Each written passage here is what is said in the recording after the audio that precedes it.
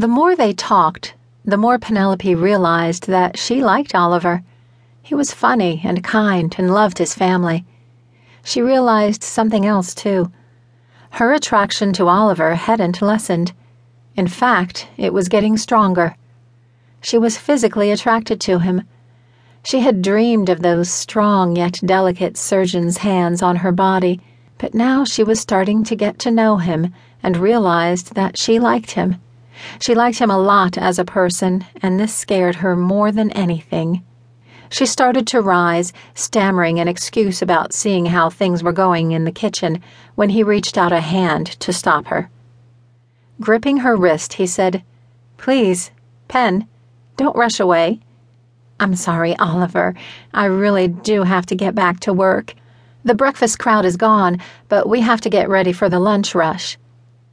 "You're not open in the evenings. Let me buy you dinner, or better yet, let me make you dinner. I'm not half bad in the kitchen, and I swear to you that I won't make any moves on you. I just want to talk to you and get to know you better. I know about your wolves. Your friends told me when I asked if you were single." "Did they also tell you that we aren't formally mated?"